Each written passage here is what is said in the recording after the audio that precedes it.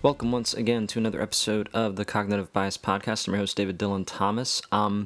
So I just got back from New Orleans. I was at a conference, and a friend of mine was telling a story about how she went into a restaurant. It was empty, just trying to grab a quick bite to eat, and the restaurant was empty. And one way or another, she got into this conversation with the owner, and it was basically along the lines of, "Look, you're the only one here."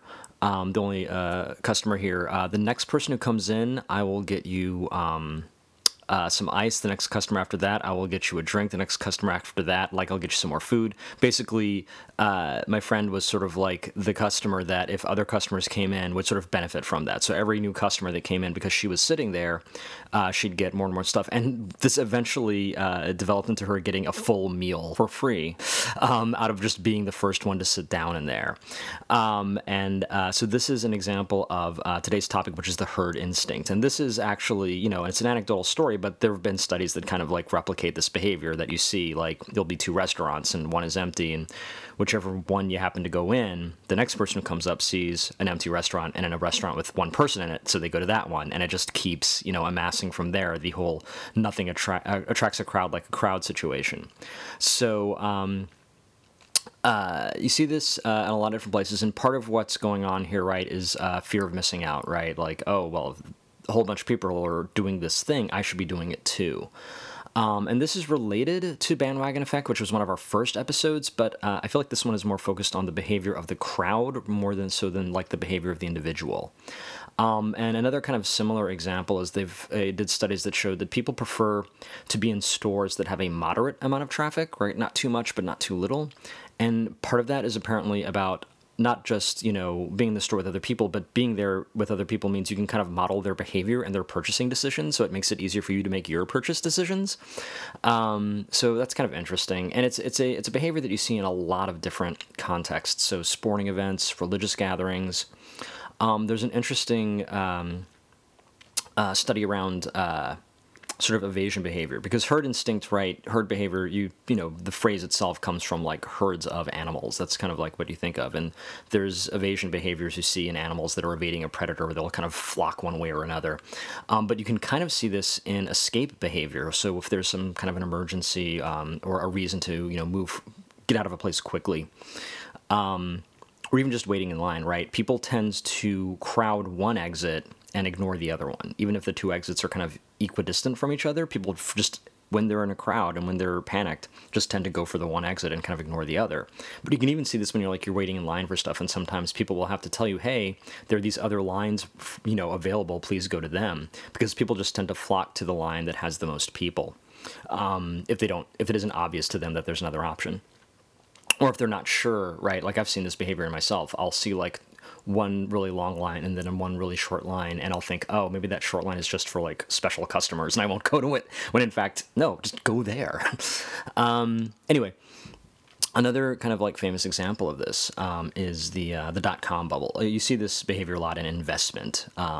Herd instinct. So the dot-com bubble of the late 90s, early 2000s was investors were throwing money at anything that had E something in the title or .com in the title, just because that was the next big thing, and they wouldn't really pay attention to, are they actually making a product? Are they making a profit? Do they have a good product? If you just put .com at the end of your business name, and, people would just throw money at you. And of course, that failed miserably, but it was that same kind of herd instinct of, oh, well, everybody's throwing money at these .coms, there must be something to it, I'd better do it too.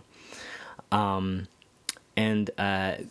interesting variation on this, and I haven't seen any studies on it, but I'd be very curious to see if anyone has sort of framed it this way. So if you remember the flash crash not too long ago, where you had sort of almost artificial intelligence herds that were kind of, following on each other's example, and this, stock was racing to the bottom, and there was no sort of limit on how low you could go, so the AIs just kept basically information cascading each other and just piling on each other and mimicking each other's behavior at super lightning speed, so that these things would literally flash crash. I'd be curious to see if that behavior sort of mimicked what humans would have done at a slower speed had they been the ones actually doing the trading at that point, because the whole idea behind the flash crash was that they were automated trades. Like the computers had a set of instructions, and they were doing trades based on those instructions incredibly fast, but then mimicking each other's behavior to the point where the stocks were just crashing at super lightning speeds. So I'd be curious to know basically if AIs are also susceptible to herd instinct. You also see this as the basis for things like brand ambassadors and sort of social media campaigns, like why you want, a brand ambassador, someone who's really high profile for your brand, is because people will sort of flock to that. And when people see people flocking to that, even more people will flock to that, and it sort of exponentially grows your brand. But there's also, this is one of those biases where there's really good and really terrible examples of it, right? Like, it isn't like it always a bad thing, but it can be an extremely bad thing, right? Like, so the obvious, terrible examples are things like, the LA riots or or lynch mobs, right? Like, incredible violence can be carried out once people decide collectively that this is an okay thing to do.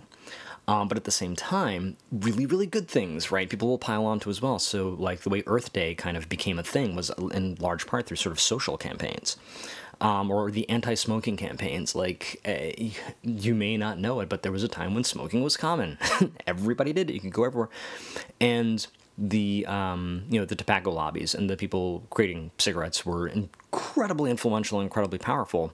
And it was one of those situations. It's sort of like oil companies today. You cannot imagine a time when they would not be dominant. But in fact, we are living now in a time where the tobacco companies are not dominant, and it's actually very hard to find places you can smoke. But a lot of that came from basically social campaigns and kind of pro-social herd behavior and herd instinct. As more and more people kind of piled on to this notion of smoking is bad, smoking kills you, tobacco companies are trying to kill you, like but that was not, common at the time. So they can have very positive effects. And things like, they've studied this too, so they've looked at what motivates people to save energy, and it's not necessarily, cost cutting, it's not necessarily trying to do something good for the environment. The most powerful motivator in these cases tends to be, what are my neighbors doing? So there's one study where it's like, okay, like if we can show you that 77% of your neighbors are using fans instead of air conditioning, you're more likely to start using fans yourself, right? That was the thing. Out of all the other considerations, that was the thing that would get people to use fans instead of air conditioners. And another interesting example of this was an anti-teen obesity campaign in Europe, and this one particular instance in Catalonia, in Spain, called Som la Pera. And the idea was, it was this internal social campaign to combat teen obesity in high schools. And when I say internal, I mean that the branding and the logos and all of that was created by the teachers and the kind of brand ambassadors that were kind of, dubbed within the high school, right? So it was really a locally grown, locally branded campaign, as opposed to something, top down, where the teachers and the students were speaking to each other and kind of, advocating for each other. And that sort of more herd instinct approach to it, proved to be very successful. I'm going to link to the actual study in the show notes on Facebook, so you can kind of see, because it's a really, really interesting study about how, social media and how the many-to-many communication we have now has an interesting, radicalization of the herd instinct, or acceleration of the herd instinct. So anyway, for once we have a cognitive bias that has good as well as terrible outcomes. So that's refreshing. Get out and vote. I don't know that that's herd instinct exactly, but it's just worth saying anyway. On November 6th. Other than that, that is all for this week. We will see you next week for the Cognitive Bias Podcast. I'm your host, David Dylan Thomas. Thanks.